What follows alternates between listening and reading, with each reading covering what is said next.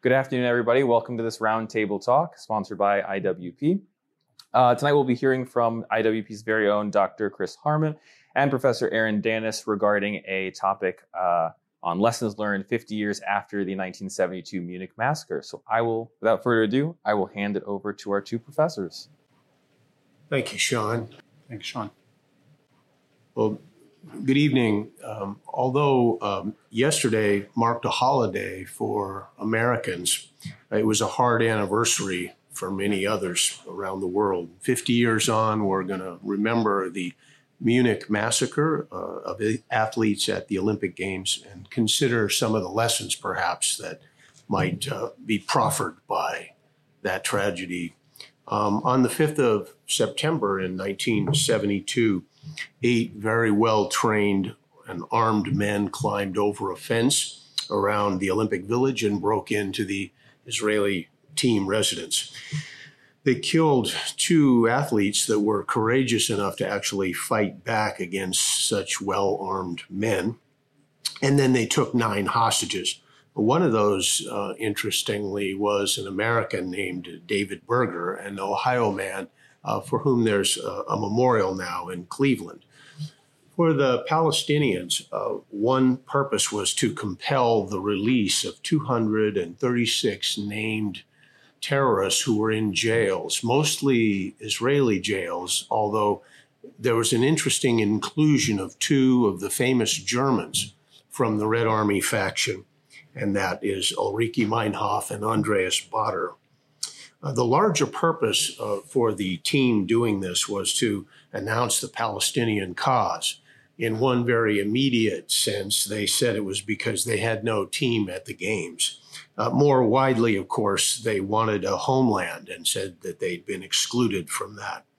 So when government didn't yield, then armed German police came to the residence, and the terror team got nervous and jumpy and demanded a flight out.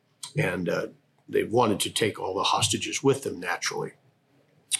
Negotiations for this event were conducted in a very smooth and professional way by a man called Isa at the moment. His real name was Mohammed Masalah. He was a bilingual. He was a cool head. He always had his hand around a grenade. And this is interesting. That summer, he had served temporarily as one of the architects of the new Olympic Village. He'd been doing his reconnaissance. So after a very long day, about which the details are many and bloody, this all ends at Fürstenfeldbruck, which was a nearby military airport. German air crew and pilots and police died. All the hostages died. Several Palestinian captors died. No one thought that the German Republic had handled this well. They were the victim state, but they became the subject of fierce critique. For this anniversary, it's interesting to note that the Bavarian and Berlin governments have been negotiating with the families of the victims about a compensation package. And apparently there's at least a preliminary agreement about that. So what are the lessons for all this? Aaron and I are going to try to take a look at them with you and see what your views are. I think for me, one of the first is that terrorism is distinguished by its lust for media, and it gets it. Terrorism works more often than not. The Munich event is, I think, one of the most important in modern history, falling between the murder of the Austro-Hungarian heir in Sarajevo in 1914 and September 11th, 2001. The operatives of 5 September 72 were a Palestinian Liberation Organization section codenamed Black September. And that, of course, was a time 2 years prior to this attack in which Jordan expelled the troublesome PLO from its territory. PLO press was proud of the way all of this unfolded. They got what they wanted. One in-house media organ announced that compared to this operation they'd just done in Munich, They could not have even been upstaged by a bomb at the White House, the death of Mao Zedong, or a landmine in the Vatican. And I think they're right about that. The top PLO commanders were involved, and their chief planner was Abu Daud, or Mohammed Uday.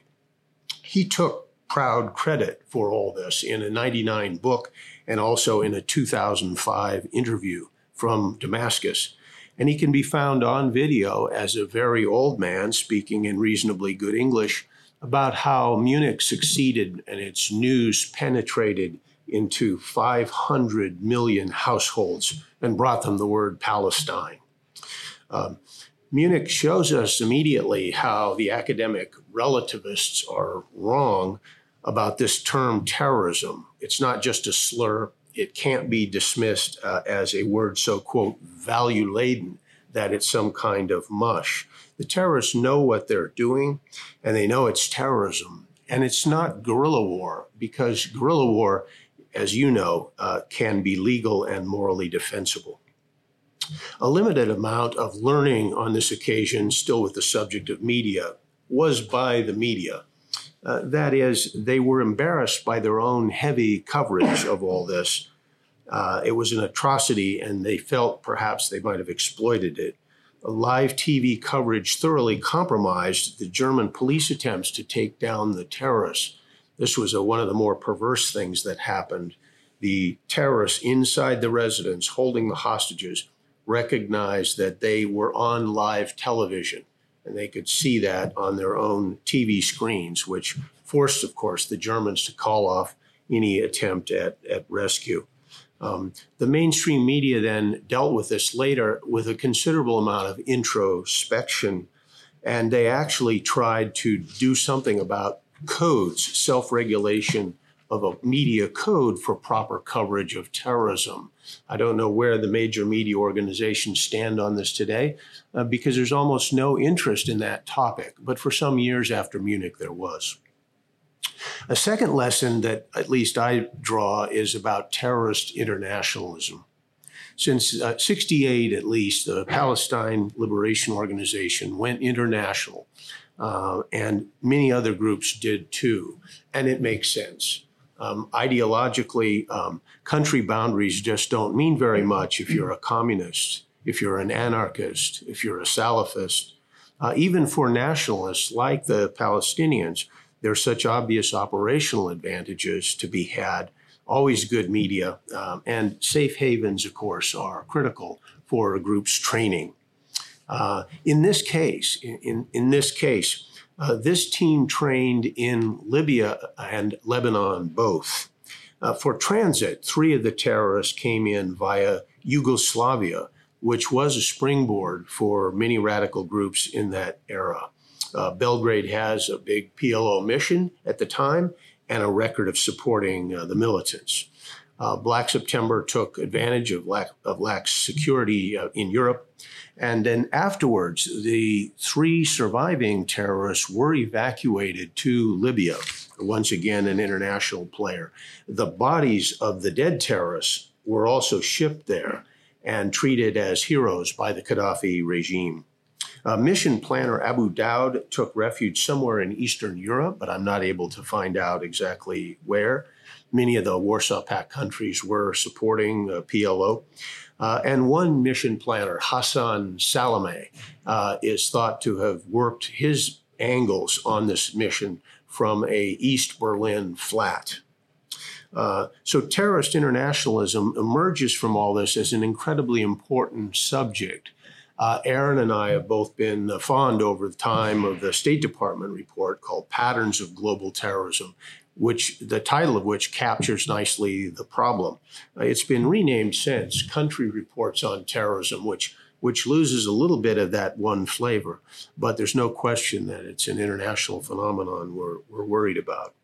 A third point to bring out is that one can have a pattern, a certain amount of general warnings, and still suffer a major lapse in security. All events have to worry now about security. And of course, that sounds so obvious. But if so, what just happened in Chautauqua, New York. The BBC said rather quickly in a one-liner that Salman Rushdie had for the past year strongly opposed kind of cloaking of him in with security. And maybe that's true. Not dissimilarly, in this case, in 72, Germany had general warnings. For example, there had been PLO and Black September attacks around Europe, London, Rome, Germany, Switzerland. But Germany willfully opposed security for its own purposes. They knew they were dealing with risks, but they wanted a good image. They actually hired a psychologist who wrote up an elaborate report indicating a whole series of possible things that could be dangerous to the games as they proceeded. One of the scenarios created for them in advance was almost exactly what did happen with the Black September team on the 5th of September of 72. And even when the men climbed over the fence into the village, they were seen by German postal workers who dutifully reported this, but nothing was done. Germany was, as you know, a liberal republic. And in 72, their greatest concern was to be seen as liberal, to banish the specter of 1933 to 45. And the themes of the games were about serenity and good cheer and so forth. And they ordained a minimum of security. In fact, policy ordained that there would be no visible uniform security to speak of at all. There were no special armed teams in waiting, things we now take for granted, right? A pickup team of state Bavarian police was there. They were rushed to the crisis. They had no appropriate training. They had inadequate weapons. They had no serious tactical plans. Several of those assigned confessed that they were unwilling to give their lives for these foreign athletes. And one group that was key to the mission of the evacuation of the whole group, if negotiations succeeded, one group voted and decided to abort their mission. Lesson 4 was about then what armed security might look like. Germany responded after 72 in a very impressive way. They trained a superb counter-terrorist team, so-called GSG-9 civilians from their border police. Israel had offered to help during the crisis, and they were turned down by the government. In this case now, the Germans took counsel from Israeli specialists who themselves had the advantage of consultation with things like the British Special Air Service. GSG-9 became so adept, in fact, and pioneered so many useful tactics that they became instructors for people like the Americans who had not yet developed these special teams. The German teams became a marvel, actually. Their squads did a especially impressive takedown in October 1977 of a Lufthansa jet that had been kidnapped and taken to Mogadishu. So after that kind of teamwork developed in a number of countries, you saw a different change in the terrorist profile. It began to be seen as much less profitable to take large numbers of hostages and try to get away in an airplane or similar operations. In short, security became really serious. Security had billed out at $2 million in 72 for the games, million with an M. By the time of Greece, a few sessions later, the Olympics cost about $2 billion, or B, it certainly would be what it would be now. A staggering change in modern times. The last of the 5 points I want to mention is to focus in on Israel's response. Professor Danis is going to remind us how in these days of security threats, national governments are racking and stacking various threats. It's extremely hard to do. In this time, governments ranked counterterrorism exceedingly low. On almost all governments felt that way. And most of what they planned for was not what we would call counterterrorism, which can suggest a kind of offensive spirit. It was really more like anti-terrorism and almost purely defensive. The U.S. was living, for example, under a kind of executive order against assassination. And so even when a team or planners had a record of attacks against Western targets or other targets or even Americans, the United States was not willing to go after those particular individuals.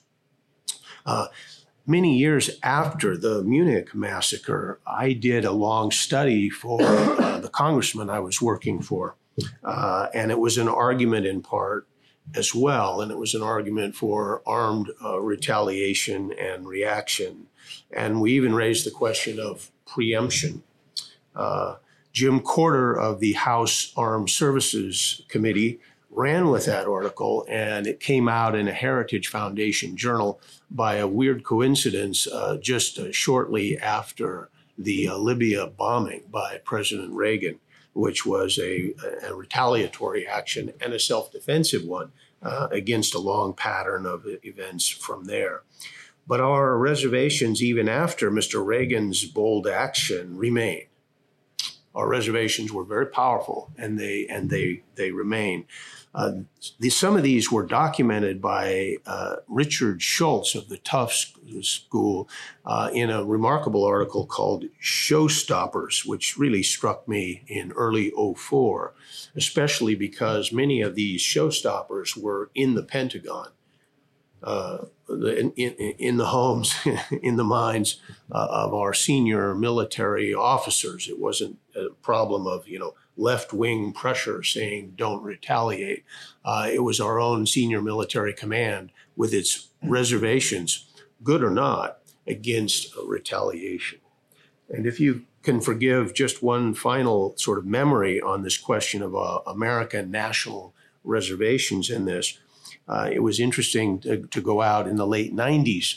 I went out to a Missouri school, which was known for pretty conservative politics and a very hard commitment to American national interests.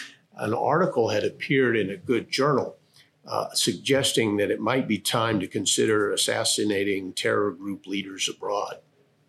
I asked the students if they thought that would be a good idea.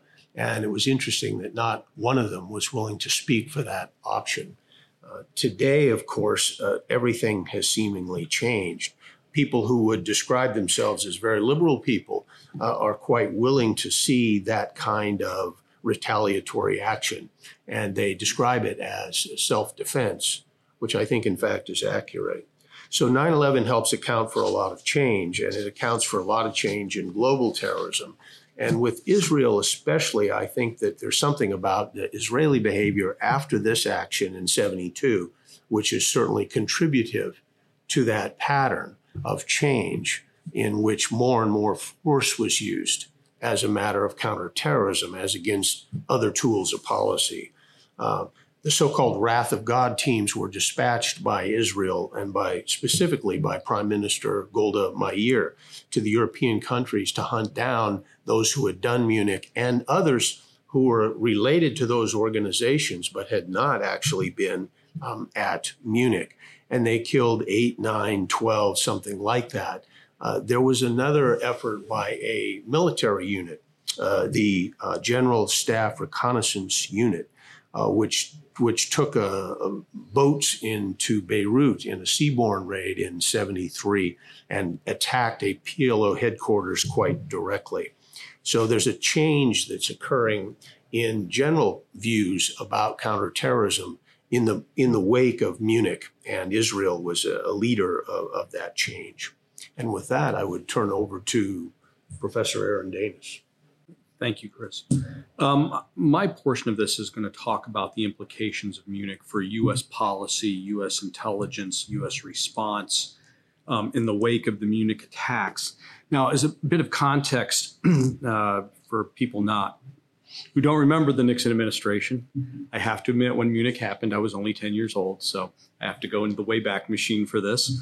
During the Nixon administration, the idea that counterterrorism would be on the president's plate was an idea that was suppressed quite a bit. The president's advisors worked hard to keep him out of the international terrorism fray, seeing the problem as a minor threat when compared to Vietnam, dealing with Russia, China, and arms control agreements, or trying to achieve Middle East peace. Yes, they were trying to do that back then too. The terrorism problem was seen mostly through those kind of international relations lenses, as we will see. Even something like Munich was eliciting responses. What do we talk about with the Russians? What do we talk about to the Chinese when we look at these problem sets? Aircraft hijackings, which impacted the U.S. domestically in the days before metal detectors were deployed and federal air marshals were put on flights, were seen as the primary, one of the primary domestic terrorism problems, as commercial flights were hijacked to Cuba on what seemed like a weekly basis. There used to be a joke, if you want to go to Cuba, take a flight to Miami, right? Because it's probably a good chance it's going to be diverted. With the Munich hostage taking, Nixon's advisors would continue to fence him off from the public response to international terrorism, but he would play a role in changing U.S. counterterrorism policy, which was in its infancy at the time and largely internally focused, with groups like the Weather Underground, Symbionese Liberation Army, and other groups. But behind the scenes, President Nixon would be quite involved. Looking at the intelligence and warning aspects of the Munich massacre, on the morning of September 5th, 1972, the top secret President's Daily Brief, or PDB, as it's still called, was delivered to the White House for President Nixon, who often did not read it, but left it to his national security advisor, Henry Kissinger, to digest and organize for him. Eventually, it would make its way to the president in a stack of documents with the national security advisor's notes and comments on the top. It's very difficult to tell in hindsight how much President Nixon actually read of the PDB. Some people said he did read some of it. Others didn't think he read any of it. That may have varied, over time, and based on his interest in the topic. I think there's enough evidence to show that he did read it from time to time. The PDB on the morning of September 5th contained the following short paragraph called Late Item. It was on the first page of the PDB. And it just said this in 3 sentences. Early this morning, Arab guerrillas entered the quarters of the Israeli Olympic team in Munich, killed at least 1 occupant, and are holding as many as 20 Israeli athletes hostage within the building. Press reports indicate the guerrillas are demanding the release of Arab prisoners in Israeli jails in return for the lives of their hostages. Prime Minister Golda Meir is holding an emergency meeting of her cabinet to discuss Israel's response. Very bare bones, no mention, as Dr. Harmon mentioned, of a U.S. dual citizen being held amongst them. It's unclear when Nixon would find out that one of the victims was an American.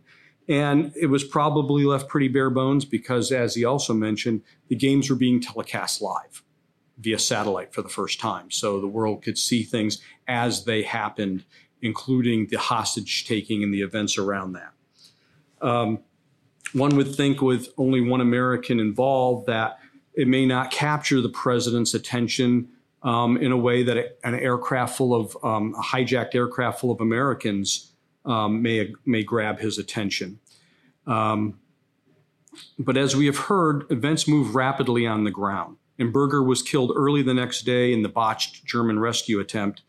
And as a side note, President Nixon would later order the U.S. Air Force to send an aircraft to return his body to the United States. So he eventually became aware there was an American citizen in that. Looking at the written record and also the tapes that President Nixon had made through a recording system that he had in the Oval Office, a number of things come clear. At 10:35 on the evening of September 5th, which would be about 4:30 in the morning in Germany, President's Deputy Assistant for National Security Affairs, Alexander Haig, called President Nixon and informed him, quote, "We've got some very shocking news on the Israeli thing." The president asked how many hostages were killed, and Haig responded, "All killed." "Oh my," Nixon exclaimed, clearly surprised.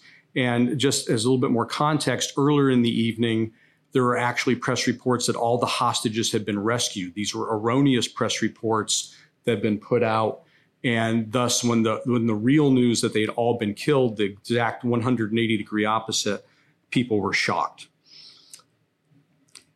After some discussion, the president suggested, quote, "Under the circumstances, we ought to discuss with the Russians and do something. The whole world is going to be shocked by this. We've got to take it up out of interest. We are going to intervene in it," end quote. So right off the bat, he's talking about talking to the Russians on an event happening in Germany involving Palestinian terrorists. 10 minutes later, the president called Haig back and said, quote, "This isn't, of course, a very big thing. You could talk to Secretary of State Rogers about this. The United States should indicate that they will break diplomatic relations with countries that harbor any sorts of guerrilla groups. Hell, what do we care about Lebanon? Think that we have to be awfully tough. I want you to run that by a couple of people. Any nation that harbors or gives sanctuary to these international outlaws will be cut off of all economic support. Obviously, Lebanon, Jordan's another," end quote. Thus, U.S. counterterrorism policy began to evolve on the spot. In other words, countries that give sanctuary to terrorists there'll be economic sanctions. The PDB for 6 September had a short article about possible Israeli military responses to the death of its athletes, something that Nixon had ruminated on the evening prior while talking to Haig. Using the term fedayeen, which Dr. Harmon had mentioned because the word terrorist wasn't in common use then, the PDB stated that installations in Lebanon and states who harbored them were expected to be on the target list. 2 days later, the PDB carried a special appendix called Fedayeen Terrorists, thus mashing the two terms together. This focused on the Black September organization, its terrorist operations, and shared identity with Yasser Arafat's PLO. That was the extent of PDB reporting on the Munich attack and its immediate aftermath. So as you can see, there was no warning article, and the follow-up was pretty bare bones. Concerning presidential priorities, a review of both Nixon's and Henry Kissinger's memoirs from this time frame show no mention of the Munich massacre. The focus in both books is on Vietnam, the Soviet Union, and China. Kissinger does have a chapter on the September 1970 Palestinian crisis in Jordan, which, as Dr. Harmon mentioned, would be the genesis of the Black September organization. Based on this, one would think that the attack had a little impact on the fledgling U.S. counterterrorism policy at the time, but that belief is wrong. On September 6th, the White House recording system that President Nixon had installed reveals in an all-day running discussion from about, at least a half-day running discussion from about 8 a.m. through about mid-afternoon with Kissinger, Rogers, and Haig and other senior aides participating, a discussion concerning the attack and possible policy responses. Much of the initial discussion concerned possible Israeli responses in the region, which could entangle the United States. And indeed, Israel launched airstrikes within days against PLO positions in Lebanon and Syria and sent a punitive expedition into Lebanon a week later. It also roiled domestic politics with Israeli supporters in Congress. And when you read through the transcripts or listen to the tapes, which are available at the Nixon archives on the internet, you can actually listen to the discussion. A lot of talk about, what do the Russians think about this, and should we talk to China about this? So they're always thinking about the bigger international context. The first thing the administration did was to announce on September 8th the formation of an intelligence committee to deter international terrorism in cooperation with the intelligence services of other countries, friendly countries. The committee would be made up of the State Department, CIA, and FBI officials. Little is known about the committee, but as of July 1972, the CIA only had a few analysts studying terrorism full-time and no regular intelligence production on terrorism. This would eventually change. So lesson number 1, U.S. intelligence warning was basically non-existent, and intelligence support was minimal.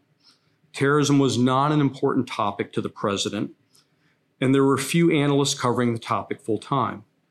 According to former State Department terrorism analyst and author Dennis Buczynski, in November 1972, 2 months after Munich massacre, the CIA started writing a weekly product on the global terrorism threat with input from the FBI and other agencies.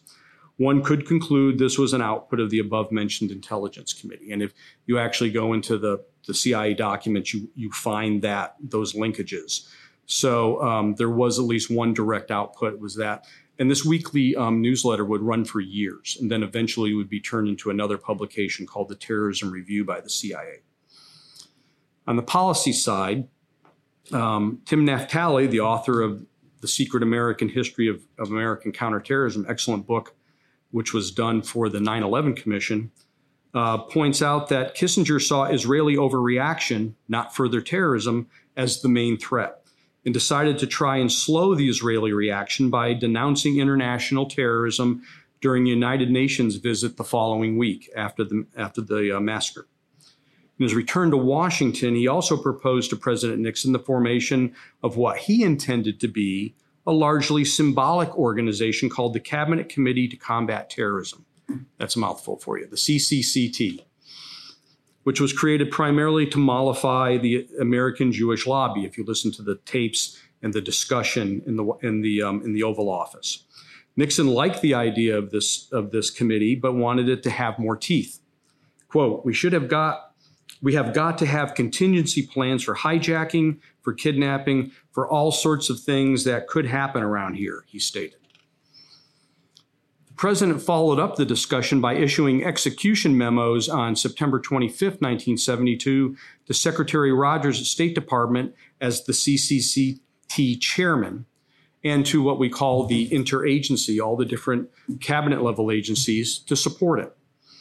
The CCCT was supposed to be filled by the senior members of the administration, such as Secretaries of State, Treasury, Defense, Transportation, the Attorney General, the acting FBI director, CIA director, National Security Advisor, among others. There were others involved as well. Ultimately, Kissinger got his way, and the CCCT only met once in its 5 years of existence, and that was on October 2nd, just a few weeks after the Munich massacre. But it spawned a working group on terrorism, which was more at the kind of a mid and lower level within these agencies. And this consisted of mid-level agency of representatives, and it was led by an ambassador, and this met biweekly and met hundreds of times. There's a long record of their memos that you can look at. And the working group basically was a precursor to the current National Security Council Counterterrorism Security Group, or CSG, which has been around since the Reagan administration. The Working Group on Terrorism tried to address persistent bureaucratic hurdles as new agencies were brought into the counterterrorism policy process, complicating an already fraught interagency cooperation. So they added other agencies as needed, but they were struggling because it was largely a mid-level organization with not a lot of high-level input. So lesson number 2, the interagency working groups are a necessity and can work if given the opportunity and they have senior level focus. I was reviewing some of the working group minutes from a meeting that happened in June 1976, the week before the U.S. bicentennial celebration. And you can see in this document all the similar things that you see in similar meeting minutes that you see today. You see a domestic threat brief, you see foreign threat briefs. There's a sizable list of interagency partners and actions they're taking. So what we're doing now has its feet back in the 1970s during the Nixon administration. Finally, looking at international diplomacy, President Nixon's biggest counterterrorism gains came in the area of international diplomacy arena, with 4 international agreements concluded, which largely focused on the hijacking epidemic of the 1970s. Nixon's other major contribution to U.S. counterterrorism policy was the almost accidental creation of the the so-called no concessions policy. This was in response to a hostage-taking incident in Khartoum, Sudan, the following year. Again, Black September organization was responsible for the attack in Khartoum, which resulted in the death of 2 U.S. senior diplomats, the ambassador and chargé d'affaires. Nixon, while responding to a reporter's question at a press conference at the height of the crisis, stated spontaneously that the U.S. would do everything it could to gain the release of U.S. hostages overseas, but not pay ransom or give in to blackmail. The 2 U.S. diplomats were subsequently shot and killed along with a Belgian diplomat, and a policy was born that actually remains a pillar of U.S. counterterrorism policy today: no concessions. And this also gets back at the point that, you don't put the president in front of a microphone answering questions about these international counterterrorism events because you get this kind of spontaneous response or gut response that can tie you to future policy. So lesson number 3, the international counterterrorism efforts are very important and long-lasting. The 4 documents that were signed, which dealt primarily with aviation issues, aviation conventions, are still in effect today and are still effective in reducing armed aircraft hijackings, which was as I mentioned, the primary problem during the 1970s and into the 1980s.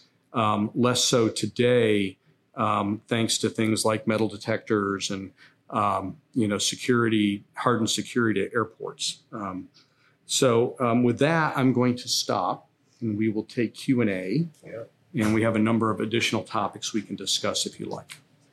Over to you, whatever you wish to speak about.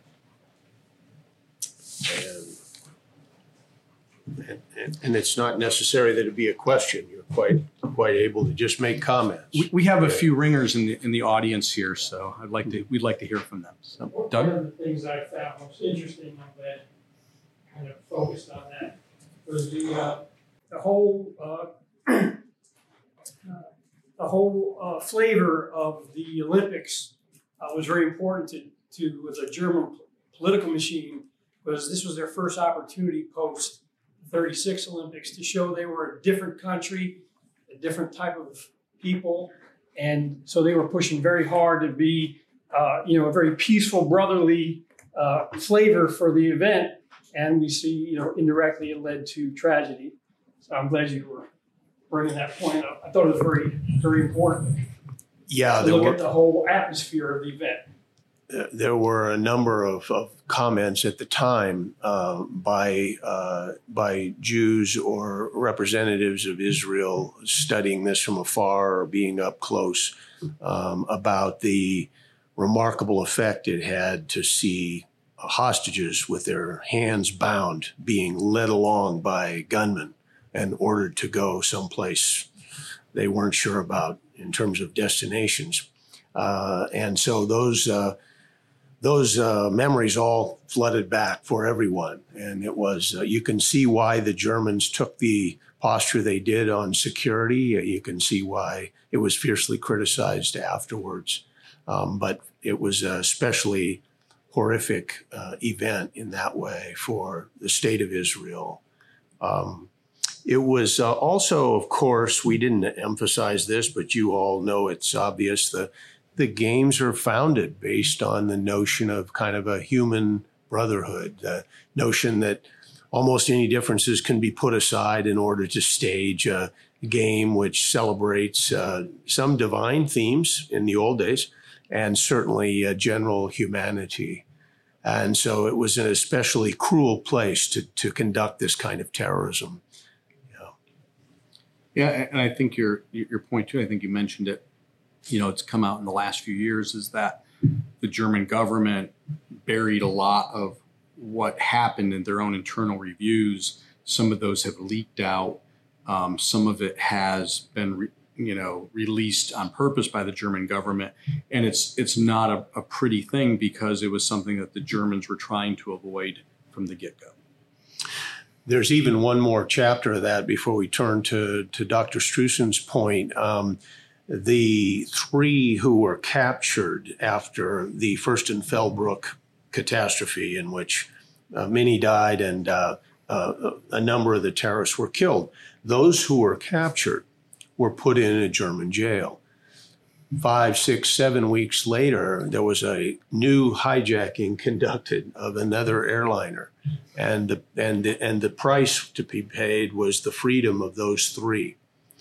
Not only did it work, that is, not only were they flown out to Libya, there were rumors afterwards that in some ways the Germans had actually been collaborating with that to get those 3 murderers out of their territory. They finally pressed one of the top special forces people on this later, who didn't disavow that this might have happened. So there's a kind of cloud over that, but it really is another reminder of how horrible it was for the Germans and also how much they underperformed in this case. It was a ready lesson for all governments, although even the Americans were slow to take that lesson. Dr. Struess. On the point of German reaction and German management, of course, Willy Brandt was chancellor, and Gunther Guillaume, who was one of his closest advisors, was an East German agent.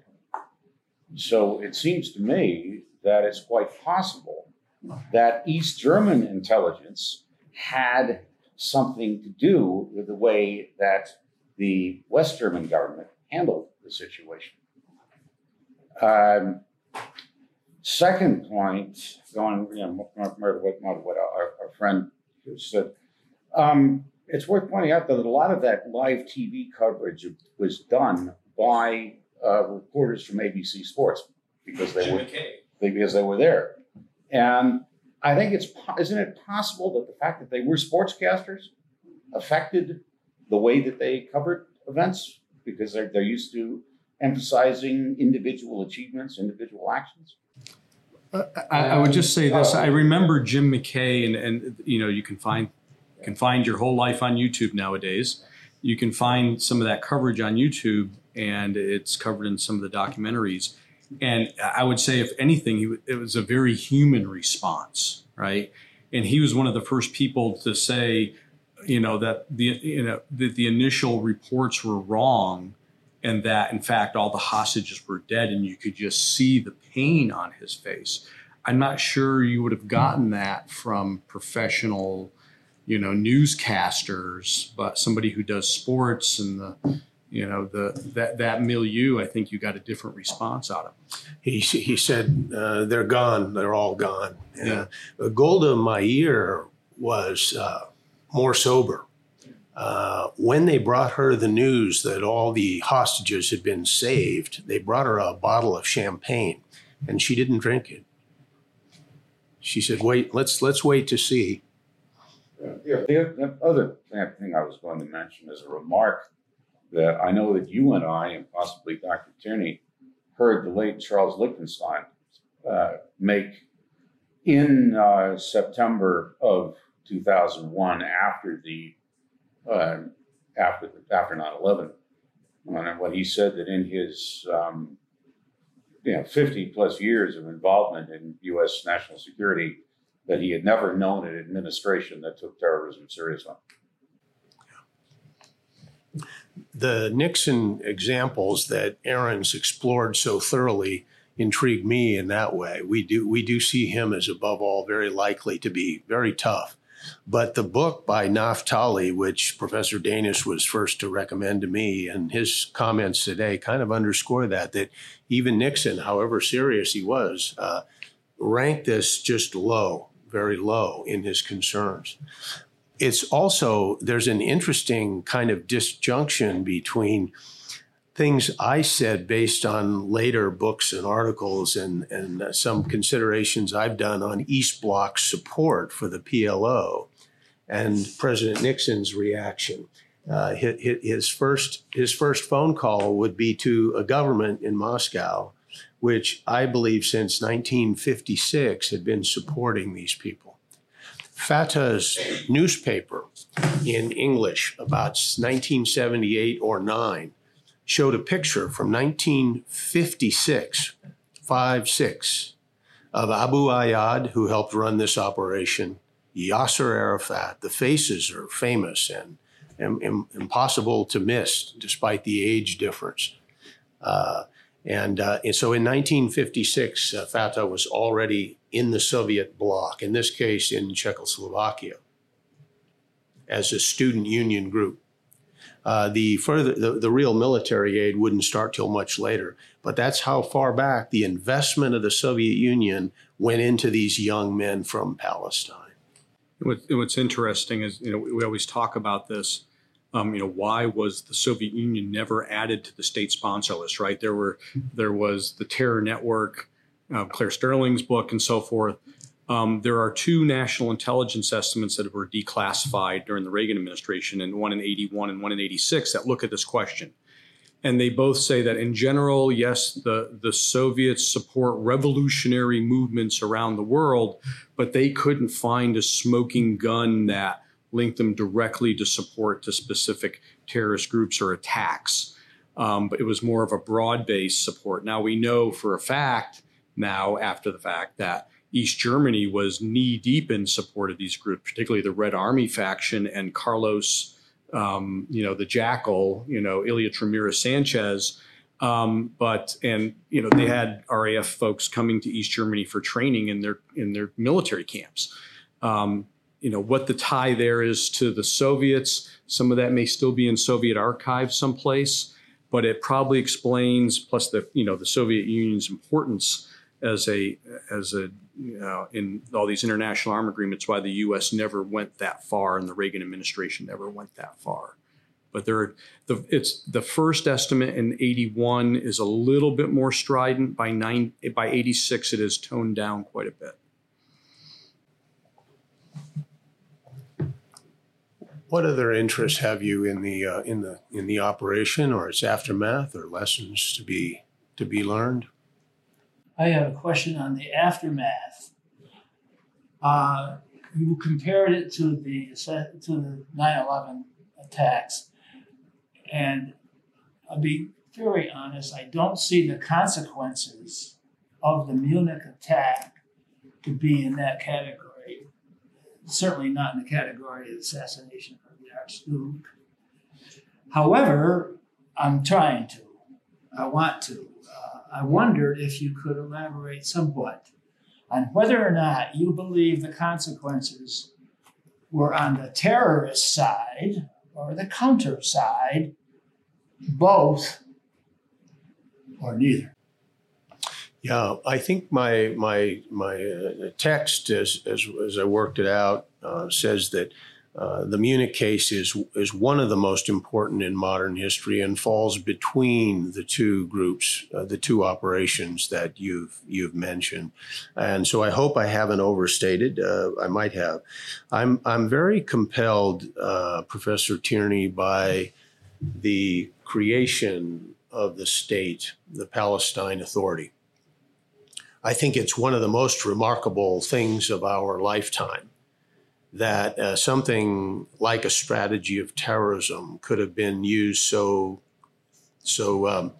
successfully.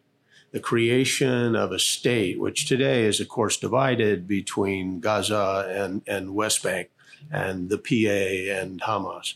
But the movement by Mr. Arafat, which begins early, formally opens in '64, does yield results. It yields a proto-government and then a government. And it's in control of a big piece of real estate today. And so in that case, terrorism was not just a media spectacle, not just something tactical. It was responsible for the creation of a state. And I find that to be of immense consequence. And then secondly, what am I thinking when I had said something which could be considered extreme? The lessons from this were all negative. That is, the lessons from this were that terror is highly, highly successful thing to do. FLN found this to be true in Algeria when they defeated a NATO member, a nuclear power, former empire, a country with a seat on the Security Council called France, defeated by guerrilla and terrorist operations and very skillful politics. Right? And so when PLO actually was studied that result.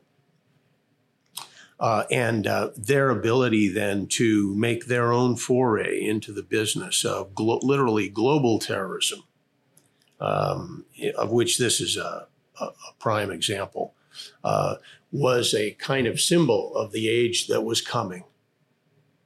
And it's a forebearer of the contemporary Salafists. It's a reflection back to the international anarchists who, by definition, were less organized than Yasser Arafat was. It's the problem with being an anarchist organization. But it had much more effect. The anarchist experience ends in really a kind of nihilism and the gradual arrest, aging out, and defeat of individuals. This operation we discussed today leads directly into the foundation of a state and into a pattern of modern behavior which was inconceivable at one time and is now something we take for granted. I think part of that too is that subsequently, Fatah backs off. The BSO is largely taken out by the Israelis. The PLO backs off of terrorism, but fosters splinter groups who see Yasser Arafat as being weak and not radical enough, to include the Abu Nidal organization. And ultimately, Arafat looks mild compared to them. So they figure there's a guy we can deal with. We can't deal with the PLFP, the PLF, the PLFPGC, the ANO, all these spin-out groups.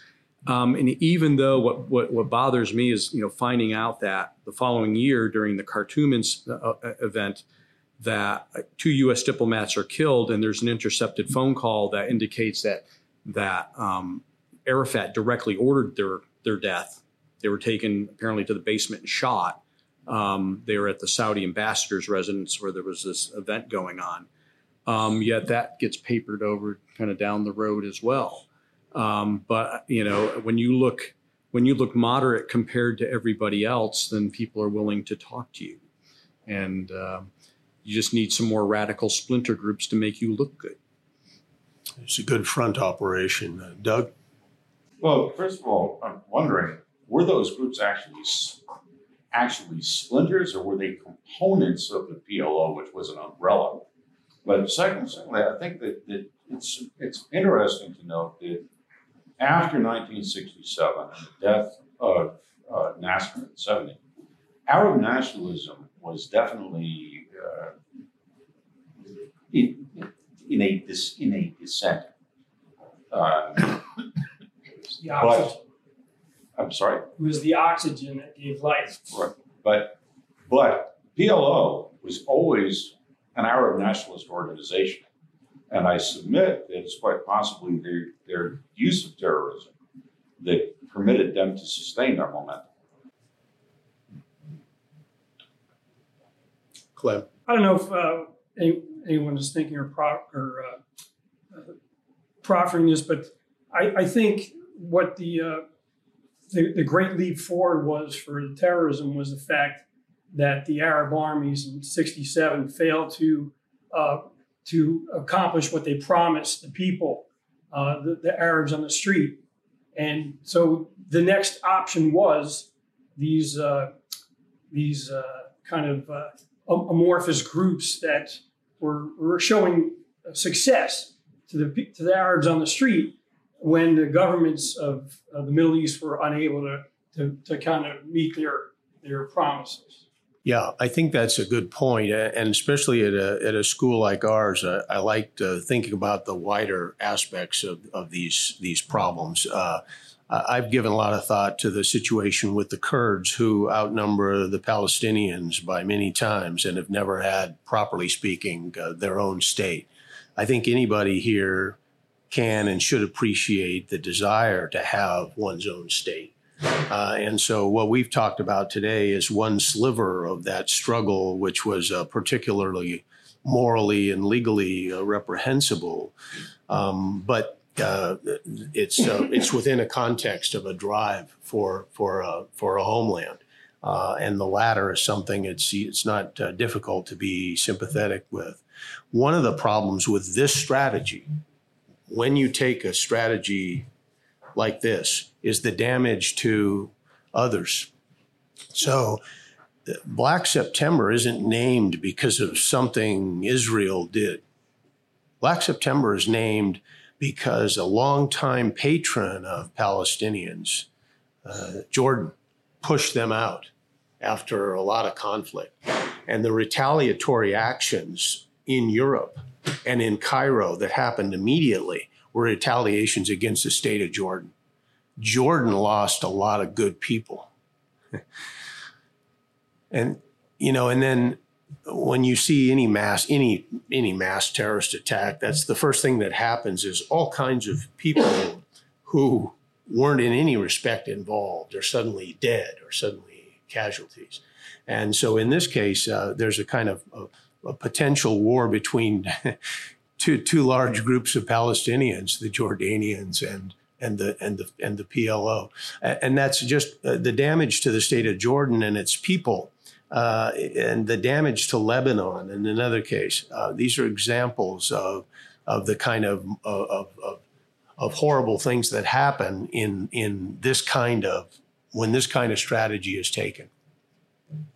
I mean, in our day, the most astonishing thing about a lot of the Salafist terrorism is that other Muslims are the victims of it.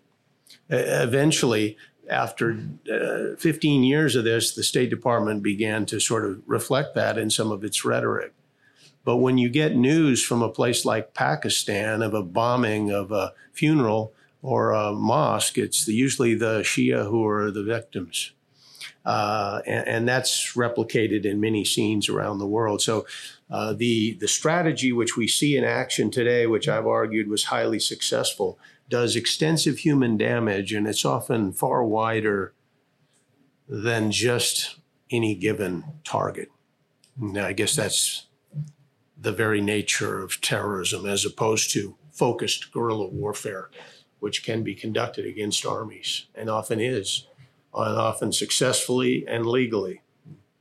I want to give also a glass half full to Chris's glass half empty about the success of terrorism, that from a U.S. policy perspective, this got the ball rolling, right? The U.S. prior to this was had dealt with some international hijacking incidents.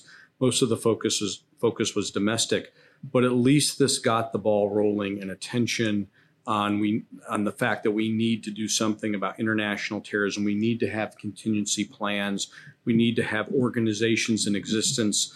The interagency needs to focus on this problem.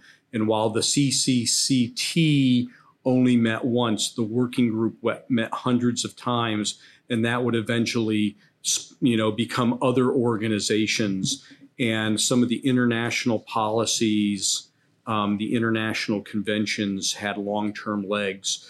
They didn't necessarily yield immediate success, but ultimately they were part of an overall process to get other countries involved. That's my glass half full. Anything else? Well, I don't want the three of us to dominate the questions, but there's no questions elsewhere. The venue is the event. 11 people killed with respect is very short of thousands, if not millions, okay?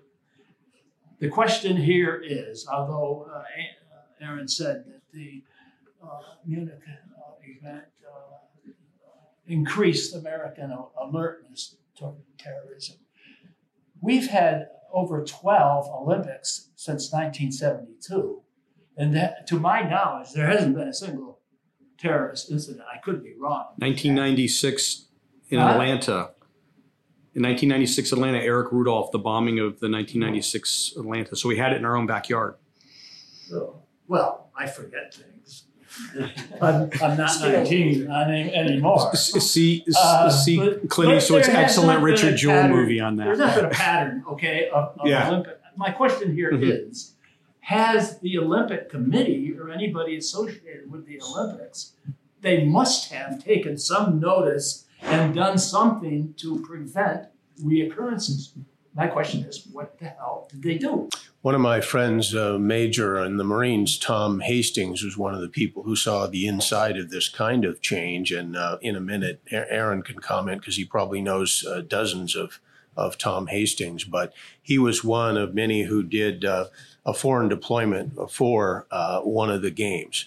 And the dramatic effects of 72 were that defenses were ramped up dramatically. So that helps explain your question. There isn't a pattern of savage attacks on the Olympics because the defenses have been so much improved and the expenditures have been there. The routine now is for governments all over the world who are specialists in security to go to the site even a year or two in advance, be involved in planning groups and very expensive and elaborate preparations for all aspects of security for the games. And that's why the cost is $1 or $2 billion in some of the modern games. And it's so bad, in fact, that some cities are now disdaining from offering a games, chiefly because of the security costs, as well as the other problems that occur. And just extending on the intelligence piece, which I didn't mention yet, the fact that, CIA set up this, weekly intelligence bulletin, there started being more analysts. Today, we have the National Terrorism Center, and they work with our international allies, as do the rest of the IC. And when Olympics come along, there are joint and combined intelligence centers that, are looking for specific threats to the Olympics. So that's a key piece. They're looking for warning for anything that could happen ahead of time as opposed to after the fact. So you're not reading about it in the PDB the next day. Yes. Yeah, just following up something Dr. Tierney said. You had mentioned earlier on that this event this year has not gotten a lot of coverage. And there's events that are impacted because of the pure scale of it, and then there's events that are impacted because of the symbolist nature of it, and this is probably one that falls more into the symbol. What is, just to kind of bring it to today, why do you feel it's not covered so much, and what does that do to either advantages or disadvantages? Do you think that anybody's tracking or paying attention to it or not, even though it's so much later? A lot of these cultures are very keen on keeping things alive, especially the symbolic events. I'm unsure why there's been so little coverage. I have been at least here in the U.S. Yeah, there are probably some other countries that are doing more, but Israel perhaps. We often do a great deal with round number anniversaries, and 50's a marker, and so I can't explain why there's been so little. Press coverage about terrorism has always struck me as a little bit erratic. It can be quite surprising. I made only a few comments on this, and others in the room might make some as well. I do think that there are probably some good ways to cover terrorism rather than ill. There must be a kind of limit at some point on how much is covered. There must be a strong concern about allowing the microphone of the reporter to be turned into a simple broadcasting device. And that's one reason you'll see journalists kind of try to parse out some of the major ideas and use very short quotations. It opens the field to more bias that way. I've seen some bad reflections of that little skill there of editing and summary. On the other hand, it's the duty of the journalist to do that well, and sometimes they do. I think that it's a duty that's neglected in two ways. Two duties neglected commonly by journalists on this are, one, to cover the personal lives and depredations of the terrorists. We say we don't want to glamorize terrorism, but it's extraordinary how many of the perpetrators have backgrounds in the most terrible kinds of things, or more lightweight stuff, just like petty crime, gambling and such, which, when mentioned, kind of de-glamorized the group by definition. And much more of that could be done and should be. And I think also that there should be much more focus on the victims. And so I would appreciate when the movie Munich comes out in about 2005, I would appreciate less another interview with Abu Daud from Damascus crowing about how well it worked than that the same newspaper would cover some of those who were left as wrecked human beings because of it. One of the distinctive things about big attacks is that very often with bombs, especially, the numbers of injured are far higher than the numbers dead. And the papers kind of dutifully report the numbers of dead. And the numbers of injured or crippled or permanently wrecked psychologically and physically should be given more attention, I think, by journalists. So those are two ways that one could think of it. There may be a third, which is that I think they all need reminders at times that they are, and they do great work. I keep masses of newspaper clippings. It's far more important material than some scholars think, I believe. But I think they need to remember when they cover these events that they are also a citizen, in our case, a citizen of a liberal democracy, and that they do have duties to the citizenry and not just to their craft as a journalist. And I have too often seen them allow their organs to become just communicators of the terrorist's purpose. And there's not a proper check. There's not enough addition to the story to give the kind of chief, the important context sometimes. So I think they can do better. And I think that after this event in '72, some of them really tried. It used to be quite common to see books in libraries and stores about media policy on terrorism. I'm not sure why we've completely not moved beyond that, because I'm not sure we've got all the lessons figured. Aaron? Just real quick, I think part of it for this case was there only one American involved, and I don't want to trivialize David Berger, but it was an event that happened over there primarily to somebody else. And so from the American aspect, it was horrific while it was happening because you were seeing it live, but it was, there were not a lot of American deaths. What I'll be interested in is on September 11th, 2051, when it's the 50th anniversary of 9/11, how do we memorialize it then? I don't know if I'll be here or not. I'd like to think I might be here, but You'll have tenure. I'll have tenure. IWP will be here, but I'm not sure if I'll be. But whoever is here, I would like to see how that's memorialized at its 50th anniversary. That's all I'll say. Yeah. Well, thank you very much for coming and for the conversation. And you have a good afternoon. Thanks.